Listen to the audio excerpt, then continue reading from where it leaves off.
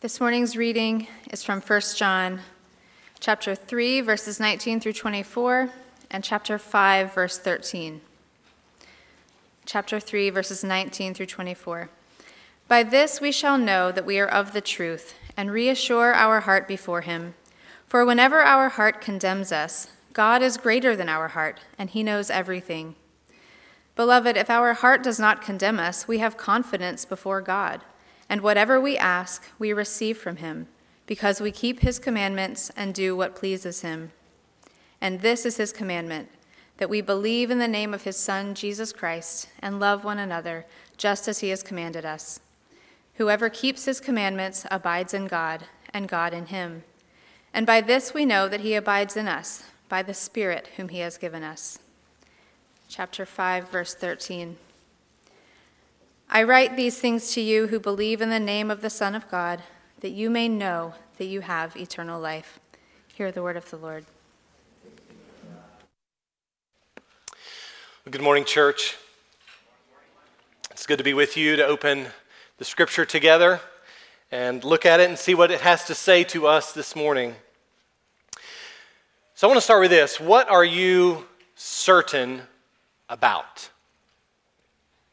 I bet your list is pretty short, actually. You may be sure of some facts like 2 + 2 is 4, or there are 2 hydrogen atoms and 1 oxygen atom in a molecule of water. You may be sure what your name is. We all hope that.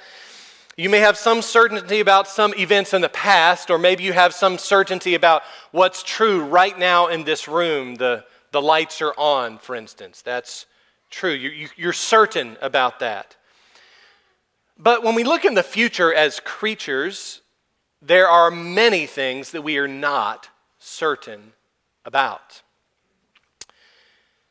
For instance, will Mike's team win the game this weekend? Or will your company be successful this year? Or will your child choose to follow Christ? Or will your aged parent make it to her next birthday before she passes away? We don't know. We lack certainty about many of these things because we are creatures. We may have some idea about what will happen. We may have some level of confidence about what might happen, but we couldn't say that we know or that we're certain about what's going to happen. And we add to that the fact that our culture is just averse to certainty. It's averse to truth claims. It's treated as a moral virtue to be unsure or to question something that you've held true for a long time. It's treated as a moral vice, actually, in our culture to be certain or sure about something. It's treated like pride or arrogance. The culture seems to value agnosticism, applauding an individual's journey or bravery to doubt what they have formerly believed. It's celebrated in our culture to deconstruct and depart from your former conviction. But in contrast to our culture, Christianity is filled with claims about what we believe to be true, both now and in the future. And the Bible invites us to believe its claims as absolutely true, with certainty, and believe the Bible's promises that certain things are true now and will be true in the future as well. So our topic this morning is assurance of salvation. The question that we're trying to answer is whether you can know that you are a Christian. Can you have certainty that the Bible's promises actually apply to you? Or can you only wish or hope that they apply to you? Thinking back to my youth, we used to ask it this way: do you know that you know that you know that you're going to go to heaven when you die?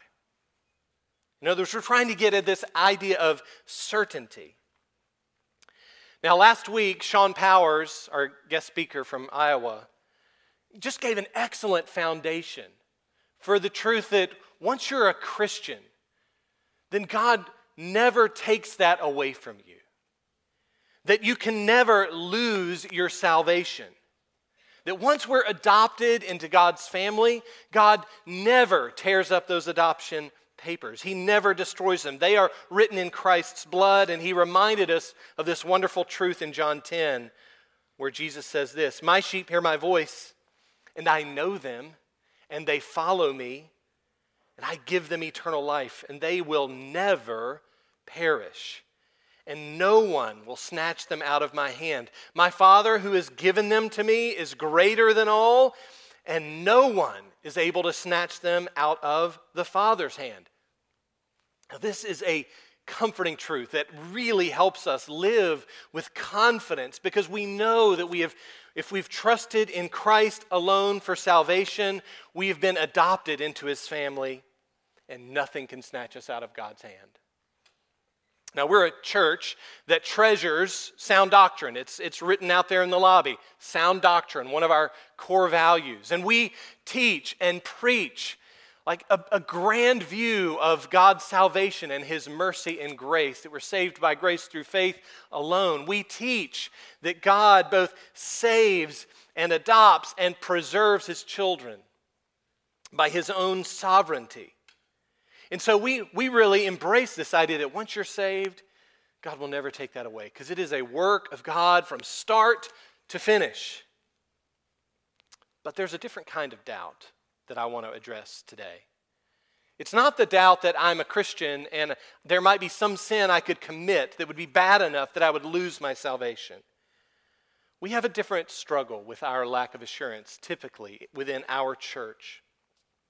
What tends to plague us with our doubts is not that we look ahead and see what we might do that might make God not love us anymore. It's actually we look back. We look back in time and ask the question, did I really believe? Is my faith real?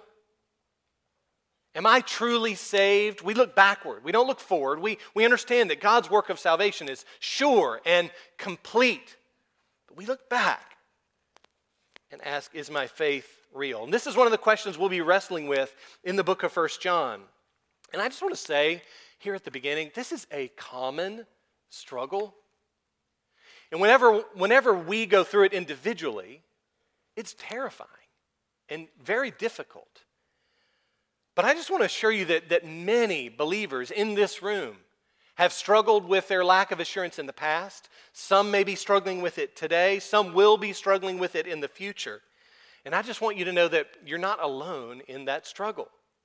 And you shouldn't feel alone in that struggle. You might think, where do these doubts come from? Why am I feeling this way? It doesn't seem like anyone else is struggling like this, like me.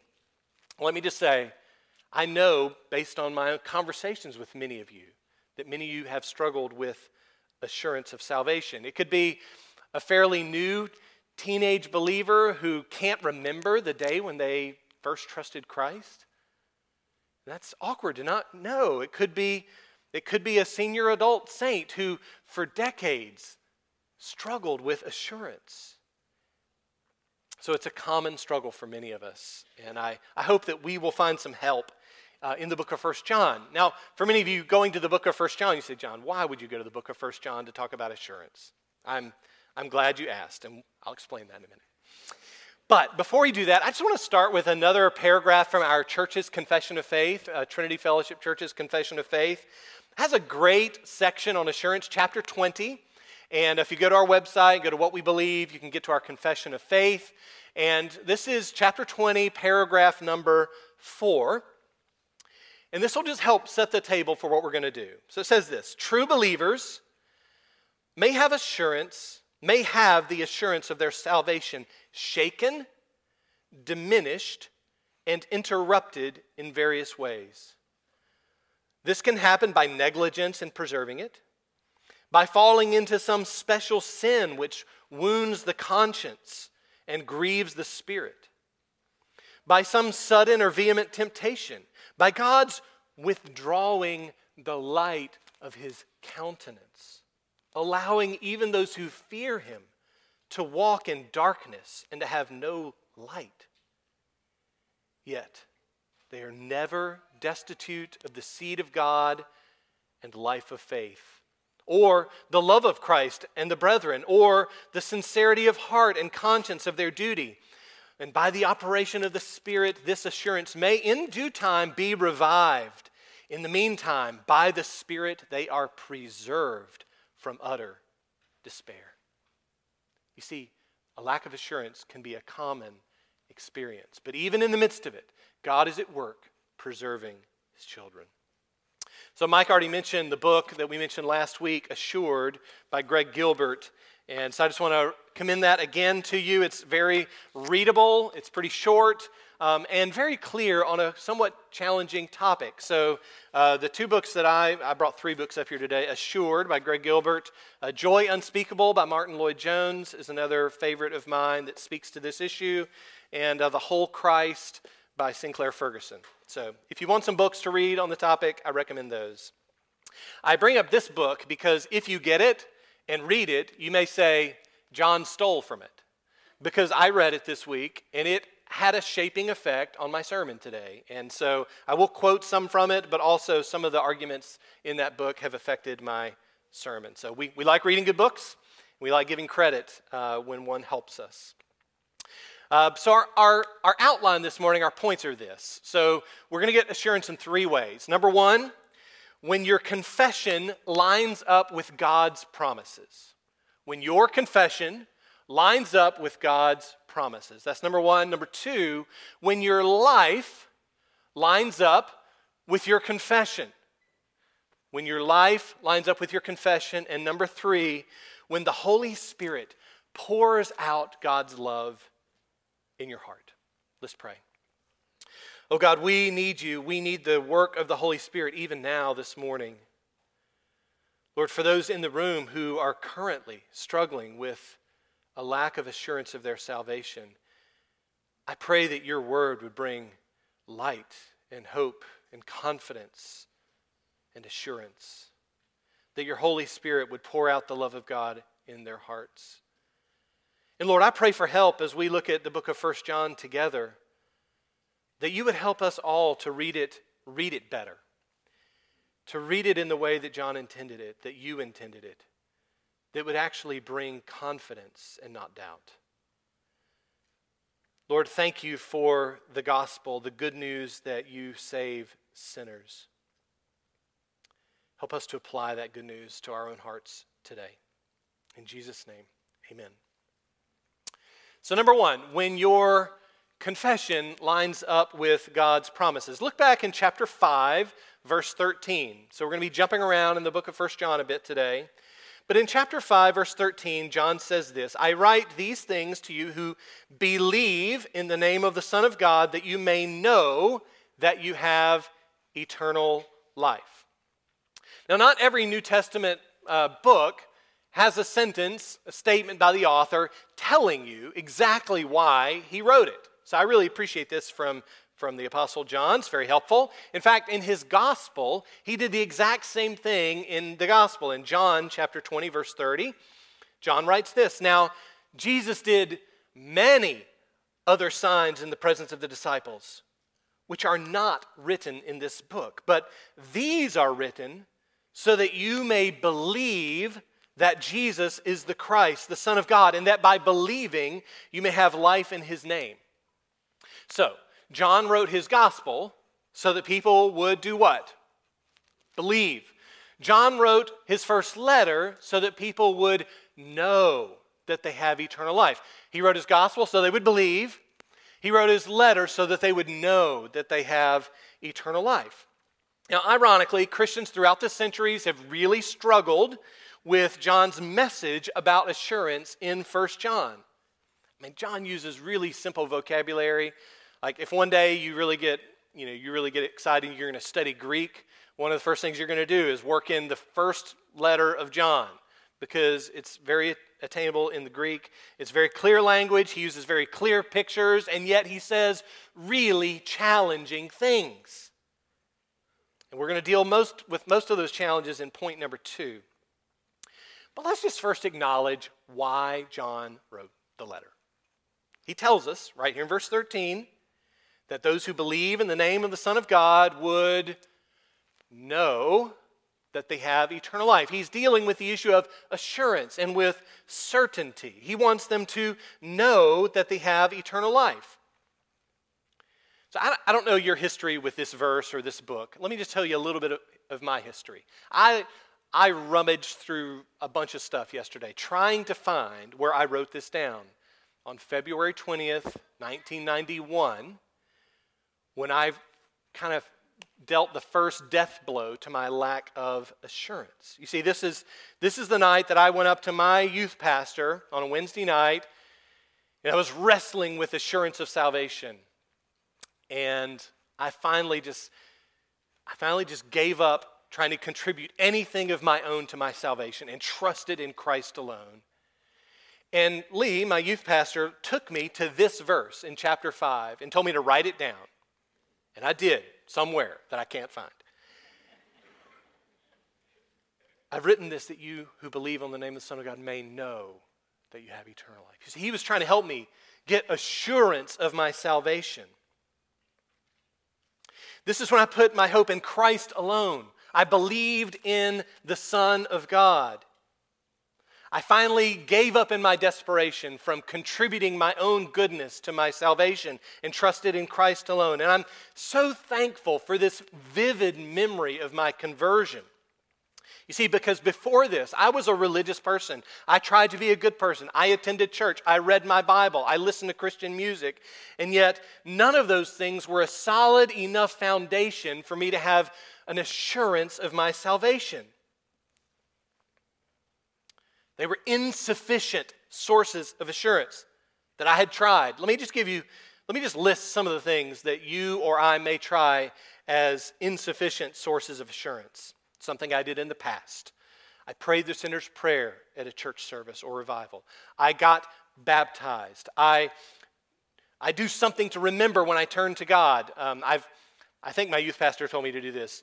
Take a nail and go nail it in the fence post at home in your backyard and, inscribe in there the date that you became a Christian. So if you ever doubt in the future, you can go back to that fence post and see that nail and see the date and know that's when I became a Christian. Friends, that's an insufficient support for assurance. Or maybe I had a spiritual experience, or maybe it's something I feel in the present. I try to make this the source of my assurance. My love for God, or devotion to God, or closeness to God, or gratefulness because of the forgiveness of sins. And as long as I feel that in the present, I have assurance of salvation. Friends, that's an insufficient grounds for assurance. Or maybe it's something I do in the present. I go to church, I read my Bible, I sing the songs, I avoid certain sins. Friends, those are insufficient grounds for assurance. Or maybe it's the quality of my obedience or faith. Is my faith strong enough? Is it pure enough? Is it big enough? Those questions will never lead you to assurance. Or maybe you look back and say, you know what? I remember that time where I asked God for something in prayer and He gave it to me. So that means that God's with me. Friends, in the future, that's not enough to be the grounds of your assurance. So certainly many of these things should be true about believers, but they are insufficient by themselves to provide assurance of salvation. And there's a particular group that I'm preaching to today in our church that if you base your assurance on some past religious experience, it really hurts them. We have many in our church who have grown up around the Christian faith, and from their earliest years only remember believing that Jesus is their Savior. They don't look back and think of this critical moment when they went from death to life, or when they went from darkness to light. They just remember, I've grown up believing this, and then they start doubting. But is my faith real? Is it sure? Is it enough? So we can't just look back at some transformational conversion for our assurance. It's in God's providence that many of you have trusted in Christ from a very young age. We should rejoice in that. But we want to help you find assurance by today knowing that you are still continuing to trust in the gospel. See, friends, the gospel is a sufficient source for assurance. The surest and most sufficient source for biblical assurance is your present day belief in the claims of the gospel. The good news that Christ died for sinners to bring them into a right relationship with God through his life and death and burial and resurrection. It is faith in these promises which provides the surest footing for our assurance of salvation. John leads us to this in the verse we've read several times. I write these things for you who believe in the name of the Son of God. So that's kind of shorthand for you believe the gospel. You believe that Jesus is who he says he is. He goes through several more statements throughout the book. In chapter 4, verse 15, we get, whoever confesses that Jesus is the Son of God, God abides in him, and he in God. Or chapter 5, verse 1, everyone who believes that Jesus is the Christ has been born of God. Or verse 12, whoever has the Son has life. Whoever does not have the Son does not have life. He goes through the gospel a bit in chapter 2, verse 2. Jesus is the propitiation for our sins. Means he solved the wrath of God problem for us. He's the propitiation for our sins, and not for ours only, but for the sins of the whole world. Or we could jump back to John's gospel. Say it with me, chapter 3, verse 16. For God so loved the world that he gave his only Son, that whoever believes in him should not perish, but have eternal life. See, our assurance starts with that. Our assurance starts with, do you believe that that is true? If you believe that that is true, that all those who believe in him will not perish but have eternal life, then friend, you are starting down the road of assurance of salvation. You can't start anywhere else. And when we say that, whoever believes in him, we have to remember who it is that God saves. Like when we talk about the gospel, who is it that God saves? It's important to remember, and we have to remind ourselves of this, especially if we've been in the church a long time and we're growing in holiness and godliness. We have to remind ourselves, who is it that God saves? God saves sinners. God doesn't save good people. God doesn't save people who try really hard. God saves people who know that they are sinners. This is why it's good news. And so we have to start with the first step for your assurance is, do you really understand how bad you really are? And how nothing that you can do can earn God's favor or forgiveness or grace. But there's good news because Christ died for sinners. The gospel means that at no time in our life here on earth, at no time are we deserving of God's salvation. Now we're comfortable saying that like before you became a Christian. I know that I didn't deserve God's grace, but somehow we get down the road and we start thinking we have to prove that we're his disciples by how we live, that we have to earn it, that we have to deserve it at some point. But friends, there's no point in your Christian life until you've been glorified that you will deserve God's mercy. It's always an undeserved gift. So the first and primary source of our assurance then is our current confidence in the gospel and the promises of God. Do you believe that the gospel is the power of God for salvation to everyone who believes? Do you believe that everyone who calls upon the name of the Lord will be saved? Do you believe Romans 10, 9 and 10, that if you confess with your mouth that Jesus is Lord and believe in your heart that God raised him from the dead, then you will be saved. For with the heart one believes and is justified, and with the mouth one confesses and is saved. So nothing else that we examine this morning can overcome a lack of assurance if you don't trust these promises of the gospel. can you say, I believe Jesus died for my sins, and I trust in him alone to save me? That is our primary and foundational source of assurance. But the reason we're in 1 John is because there's some other stuff here that's challenging. So let's look at point 2, when your life lines up with your confession. When your life lines up with your confession. So one of the real challenges with John's purpose statement for his letter, remember verse 13, I write these things to you who believe in the name of the Son of God, that you may know that you have eternal life. Well, he says, when I write these things. Now, this is what I didn't see as a 15-year-old when I first read verse 13 and understood some aspect of assurance. I just read it to mean, if you believe, then you know. But actually, that's not what John says in verse 13. He says, I write these things to you who believe that you may know. So what are these things? Well, these things are the whole letter. And he wrote a lot of challenging things in the letter. But he wrote these things that you may know that you have eternal life. So we'll look at a few of these other things that John wrote to them that would help them in their assurance. Now, different commentators, different authors are going to call these things different. So one might say these are the tests of life. Or maybe one would say these are confirming evidences. Or you might say these are the duties of obedience, which is what our confession said that we read. Greg Gilbert calls these things confirming sources of assurance.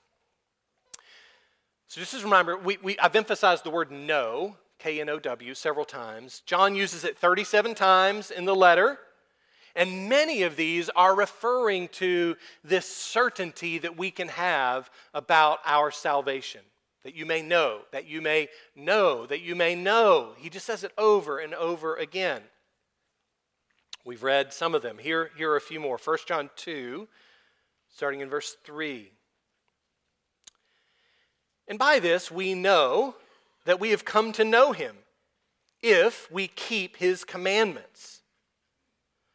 Whoever says, I know him, but does not keep his commandments, is a liar, and the truth is not in him. But whoever keeps his word, in him truly the love of God is perfected. By this we may know that we are in him. Whoever says he abides in him ought to walk in the same way in which he walked. So, our first set of verses is talking about one of the ways that we know, a confirming evidence, is obedience to God and his commands. The next one relates to our love in chapter 3, verse 14. You could go all over the book and find this idea, but chapter 3, verse 14 says, we know that we have passed out of death into life because we love the brothers. Whoever does not love abides in death. Again, John uses really stark pictures. It's very binary here. And then the third relates to the Holy Spirit. In chapter 4, verse 13, he says, by this we know that we abide in him and he in us, because he has given us of his Spirit. So we have these three categories along with belief. We have belief, obedience, love, and the gift of the Holy Spirit. 4 evidences here in the letter of John to help us with our assurance. So those are kind of categories. So there are many more specific statements throughout the letter that describe true Christian behavior and characteristics. I'm just going to go through these quickly. You can go back and read the book later. True Christians, we must walk in the light. We must admit that we are sinners. We must confess our sins. We must not hate our brother, but instead love him. We must not love the world. That's the desires of the flesh, the desires of the eyes, the pride of life. We must do the will of God. We must practice righteousness. We must purify ourselves because Jesus is pure. We must not practice or keep on sinning. We ought to lay down our lives for the brothers. We must not merely love in word or talk, but in deed and in truth. We must do what pleases God. We must confess that Jesus came in the flesh. We must keep God's commandments, and they should not be burdensome. And we must keep ourselves from idols. That's quite a list. Did any of you flinch? Any of those? I do. And there's a real temptation. And here's the big idea for how I want you to think about the book of 1 John. There is a real temptation, church, that when we read those statements, we see them in some way that John is trying to create doubt and not assurance. John is not writing the letter to create doubt, but to give assurance. He is not trying to terrify us with our failures and weaknesses. He's trying to give us assurance. This is why he wrote the book. Now, John is not saying that if we do these things perfectly, that we somehow earn or contribute to our salvation. He's not saying that we have to do them perfectly in order to experience assurance. Because let's think about this for a minute. If John was really saying that you have to do all of those things I just read out loud perfectly in order to have assurance, how many of us would have any assurance? Anybody want to raise your hand? Not me. I wouldn't have it if I had to do those things perfectly. So what is John doing? How are we to read this book? John is trying to get his readers to understand what true believers' lives should look like. He's painting a very holistic picture of what the Christian life should be like, a broad picture, what it looks like to live as a disciple. And I just believe it's an unfortunate misreading of John's letter if we feel that all of these statements are gotcha statements. Like somehow it's all you have to do is believe, but here's the fine print of what you really have to do to be saved. That is not what's going on in John's letter. These are not gotcha moments. If only the best 5% or 1% of Christians, whatever that means, I'm not even sure what that means, but if only the top 1% of Christians, the best Christians you know, could have any assurance, then John's letter makes no sense if the reason he wrote it is that we would have assurance. Who could remotely consider themselves comforted? So remember the context of John's letter. He's writing to a church, trying to help them understand and how to think about some things that are going on in their midst. In chapter 2, we realize there have been a group of people that have left their church. And not just like people who leave our church to go to another good church across town, not that kind of leaving. The kind of leaving where they're starting to preach a different gospel. The kind of leaving where they're causing schism and division and questioning the truths of Christianity. Seems like there were some that were teaching some false doctrines about whether Christ was really the Son of God or whether Christ really came into the flesh in his incarnation. It seems like some that were teaching it was okay to ignore obedience to God's law and still say that you could live a lawless life and still say you're okay with God, that you could have assurance of salvation. So John is not trying to point out here that you have to do these things perfectly to have any sense of assurance, because no one would. So I titled this point with intentional precision, and what I said was, when your life lines up with your confession. I did not say, when you live a sinless life. I did not say, when you obey God perfectly. I did not say, when you no longer struggle with sin or temptation. But that's how we often try to read this letter, as if that's what John's point is. But no, we say we can have assurance when our life lines up with our confession. Now, let's remind ourselves, we just went over this, but let's remind ourselves again what we mean by our confession. Is our confession that we contribute anything of our own to our salvation? No. Is our confession that at some point we stop sinning and we deserve the grace that God has poured out on us? No, it's not our confession. Is our confession that through Christian maturity we get to a point of living sinlessly? That is not our confession, friends. Our confession is that none is righteous, no, not one. Romans 3:10. Romans 3:23.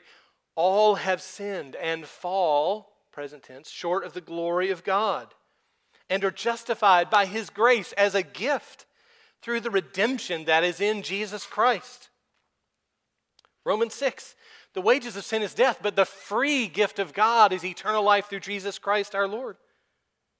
Romans 5:8. God shows His love for us in that while we were still sinners, Christ died for us. And as we've read before, if you confess with your mouth that Jesus is Lord and believe in your heart that God raised Him from the dead, you will be saved. In other words, the Christian confession excludes any trust in my own righteousness. It excludes it. To say that our own righteousness is what gives us assurance is to turn the book of 1 John and the gospel on its head. He even says in chapter 1 that if we say we have no sin, we deceive ourselves and His truth is not in us. So, what do we do then? Well, some pastors and theologians over the years of church history have tried to remove any aspect of what I'll call fruit inspection or tests of life from the discussion about assurance. So notice, let's just remove that as a category for assurance. Assurance is only belief in the gospel. In other words, saving faith and assurance are the same thing. I don't think John lets us go there. Because why did he write the book? He wrote the book so that we might know that we have eternal life. And what does he do in the book? He presents all of these things that should be true about believers to help us know who the true believers are and who they aren't. But one thing I want you to remember is that John intends for the Christian to look at these statements and conclude, I'm sure of my salvation. John didn't write all these statements so that every Christian would conclude there is no hope of assurance. Gilbert says it this way in his book. When the Bible talks about the relationship between our good works and assurance, the purpose is almost always to settle believers' hearts and consciences, to confirm them and comfort them, not to terrify them. So, what are some ways that we apply these tests wrongly that create doubt instead of assurance?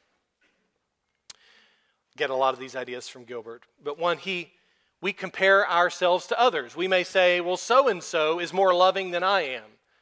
Or so-and-so is more dedicated to their Christian discipleship than I am. So we compare ourselves to others.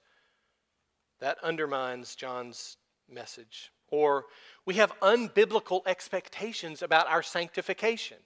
So remember what sanctification is. It's that process by which from when we become a Christian, we first believe until we get to heaven or the Lord comes back, that process of growing in godliness and holiness that we want to either look like this or like this, just this straight line, but often looks like this.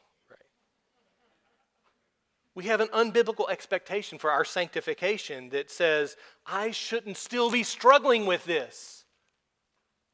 And the truth is, we don't have a promise from God that we're not going to continue struggling with sin until the Lord comes back and the mortality puts on immortality.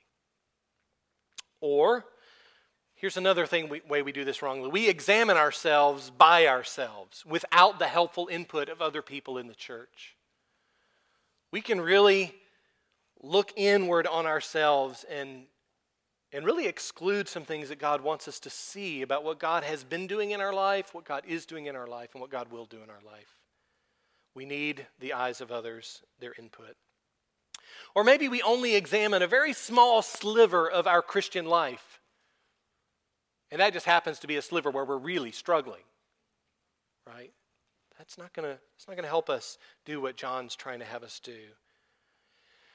And I think we're all guilty of this. But when we see deficiencies, and we all have them, when we see them, we try to fix them before we go to the Lord. Will that lead to assurance? No. When the enemy or the accuser or your friend or someone who loves you confronts you with something that is in your life and shouldn't be there because it's not the way a Christian should live, we don't defend ourselves. We don't excuse ourselves. But we also don't try to just fix it apart from God's grace and forgiveness and help. We go to the Lord first and just confess our sins, and He is faithful and just to forgive us our sins and cleanse us from all unrighteousness. And then the Holy Spirit helps us rebuild that part of our life.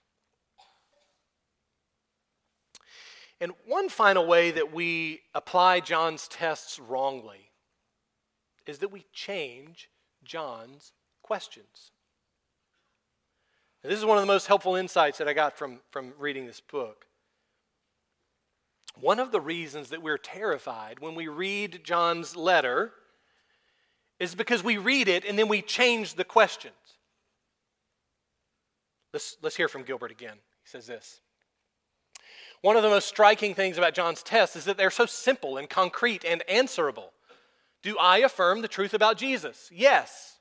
Do I love other believers? Yes. Is my allegiance to the world? No. But so often in our search for assurance, we tend to make up our own questions. Do I love God enough? Is it the right kind of love? Is my faith strong enough and my joy large enough and my passion hot enough? If those are the questions of assurance, then God help us, because none of them can be answered in a concrete and straightforward way. Here's the point.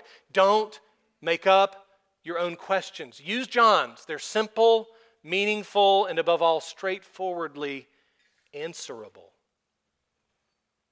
We make up our own. Is my faith pure enough, big enough, strong enough, high enough? Those are hard questions to answer, and we'll always be in doubt.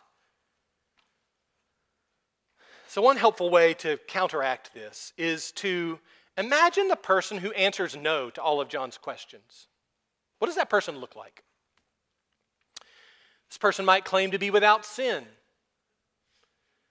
or he refuses to confess his sins. He hates his brothers. He practices getting better at sin. I don't know if I'm a musician, so every time I get to chapter 3, practice righteousness, practice sin, I imagine practicing the piano. Why do you practice the piano? You practice it to do it the right way, to get better at it. If you practice sinning, you're trying to get better at it. Trying to get better at sin so that nobody finds out, so that I get more fulfillment out of it, don't practice sin, practice righteousness. But the person who says no to all John's tests practices getting better at sin. He denies that Jesus is really the Son of God, or he denies that Jesus really came in the flesh, or he lives a lawless life. He doesn't have the Holy Spirit or the fruit of the Spirit, and he's clearly embracing the world's system and its desires. See, John's questions are pretty simple. Do you love the world, or do you love God?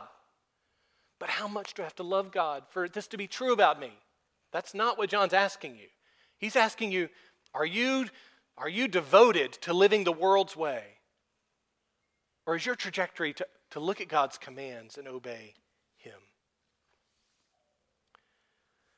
See, the person living the way I just described should have no assurance of salvation. No matter what religious experience he had in the past, if you live a lawless life, if you hate the brothers, if you deny the truths of the gospel, you should not have assurance. But that doesn't mean there's no hope. It just means you need to repent and turn from your sin and believe the truths of the Scripture and acknowledge that Jesus is Lord. And you can be forgiven. God will do a transformational work in your life, and then you can have assurance. But you can't continue living that way and claim salvation. The Lord knows those who are his, Timothy says, Paul says to Timothy. But let those who name the name of the Lord depart from iniquity.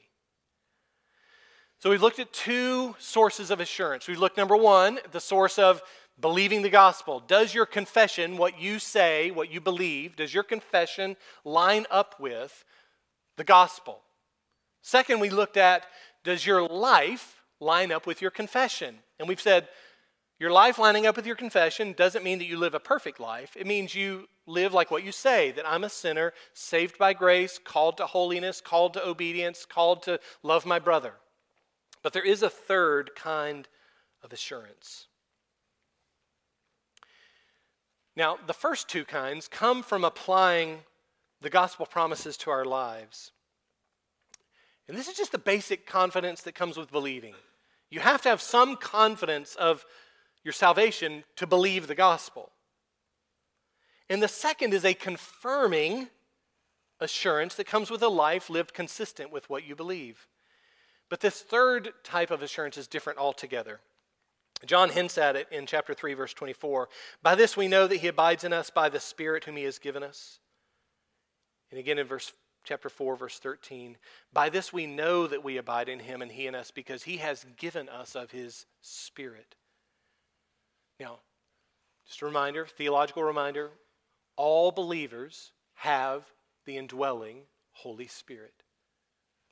The Holy Spirit is the one who enables our belief and who gives us the strength and power to put sin to death and to obey Christ. There's no fruit of the Spirit without the indwelling and power of the Holy Spirit. But I think John is getting at something a little different here, a little more when he mentions the Holy Spirit as grounds for our assurance. I believe he's pointing us to a particular ministry of the Holy Spirit to which he gives us external evidence of our adoption. So Martin Lloyd-Jones in Joy Unspeakable says this, there is a third type of assurance, which is the highest, the most absolute and glorious, and which differs essentially from the other two. How? Like this. You notice in the first two types of assurance, that what we're doing is drawing deductions. As we read the scriptures, perhaps, we arrive at the assurance by a process of reading, understanding, self-examination, or self-analysis. It's a deduction that we draw from the premises given. And it is right and true. But the glory of the third and highest form of assurance is that it is neither anything that we do, nor any deduction that we draw, but an assurance that is given to us by the blessed Spirit himself. Now, in my Christian experience, and in the experience of many of you that I've talked with, I know that the awareness of this kind of assurance, it ebbs and flows. It comes and goes. Christians may go months or years without experiencing it. And maybe you experienced this kind of assurance and from the Holy Spirit in the past, and you're not experiencing it right now, and you will experience it again in the future. It's much more subjective, but oh, the glorious gift when the Spirit bears witness with our spirit that we are children of God. Here are a few passages that give us a glimpse of this. Romans 8. For you did not receive the spirit of slavery to fall back into fear, but you have received the spirit of adoption as sons, by whom we cry, Abba, Father. The Spirit himself bears witness with our spirit that we are children of God. See, this is a gift from God. This isn't just you trying to figure out, okay, I believe this truth, my life more or less lines up with that way of believing, even though I fail and falter. God's grace is sufficient for these things. But oh, how glorious it is when the Holy Spirit just tells you that you're a child of God. It's a great, precious gift. Or Ephesians 3. this prayer of Paul, that according to the riches of his glory, he may grant you to be strengthened with power through his Spirit in your inner being, and that Christ may dwell in your hearts through faith, that you, being rooted and grounded in love, may have strength to comprehend with all the saints what is the breadth and length and height and depth, and to know the love of Christ that surpasses knowledge, that you may be filled with all the fullness of God. This is a ministry of the Holy Spirit to let you know in God's abundant, gracious way that you are a child of His and experiencing His love. This isn't something that's calculated. It is given to you by the Holy Spirit. And it's not something, I don't think this is something we experience all the time. Paul's praying that this would be true about the church because they need this and they desire it. And church, we need it and desire it too. Romans 5:5 says, God's love has been poured into our hearts through the Holy Spirit who has been given to us. How do you know that God loves you? Well, I know because He sent Jesus to die for me. But there's more. You see, it's not just me reading that truth in John 3 and believing it, which gives me a sense of assurance, but this is more. That through the Holy Spirit, God's love is poured out abundantly in my heart. Oh, brothers and sisters, I pray that this would be true for us, that the Holy Spirit would bear witness with our spirit that we are children of God and that we are recipients of His love. But don't despair. And we started with a statement that sometimes you can go seasons, years without this sense. But God invites us to pray for it. So what do we do? What do we do? You may be here this morning and you may lack assurance in some way. What should you do?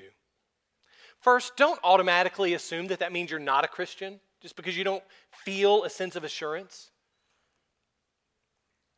More work is required to discover what's going on. We read chapter 3, verse 20 at the beginning. It said this, whenever our heart condemns us, God is greater than our heart.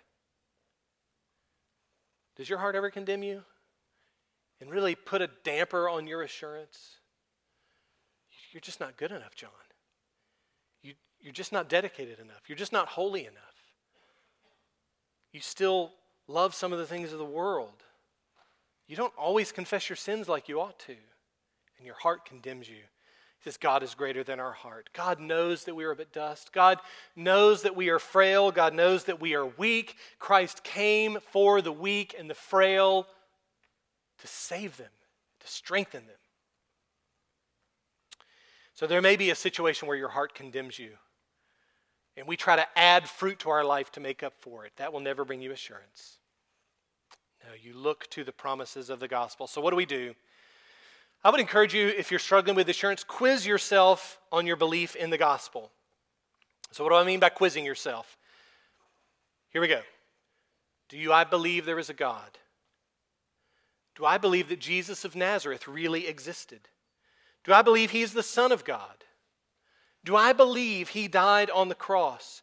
Do I believe that when He died, He was dying in the place of sinners? Do I believe He really, truly, bodily rose from the dead? Do I believe I am a sinner who needs to be saved? Do I believe Jesus when He said, everyone who trusts in Him will not perish? Do I believe God when He said, everyone who calls upon the name of the Lord will be saved? Do we believe those truths that are certain? Those are certain truths. So quiz yourself, and if you get stuck, invite someone else into your struggle to help you discern what might be going on in your life where you're questioning your salvation. So that's number 2. Invite other believers into your struggle to help you see the work of God in your life. Number 3, agree with your accuser when he points out sin in your life. And then look to Christ. For every look at yourself, McShane said, take 10 looks at Christ. Look to Christ. And number 4, pray for the supernatural witness of the Holy Spirit. That's a blessing that God will give us through the Holy Spirit, and we should ask. Well, friends, I my hope and prayer for you is that this message from 1 John will encourage you that God's not trying to gotcha you. He's trying to give you assurance of your faith that will lead to a fruitful life and a glorious sharing of his good news with others. Let's stand together. Oh God, you're our only hope. There is no hope in man. There is only hope in the God-man, Jesus Christ, who came for us and lived a holy life, a perfect life, a sinless life, died for us, died in our place that we might receive adoption as sons. Lord, I pray for any here who do not believe yet these truths about who Jesus is. He would give them faith to believe. Faith to turn from sin and turn from our own efforts to earn your salvation and trust in Christ alone.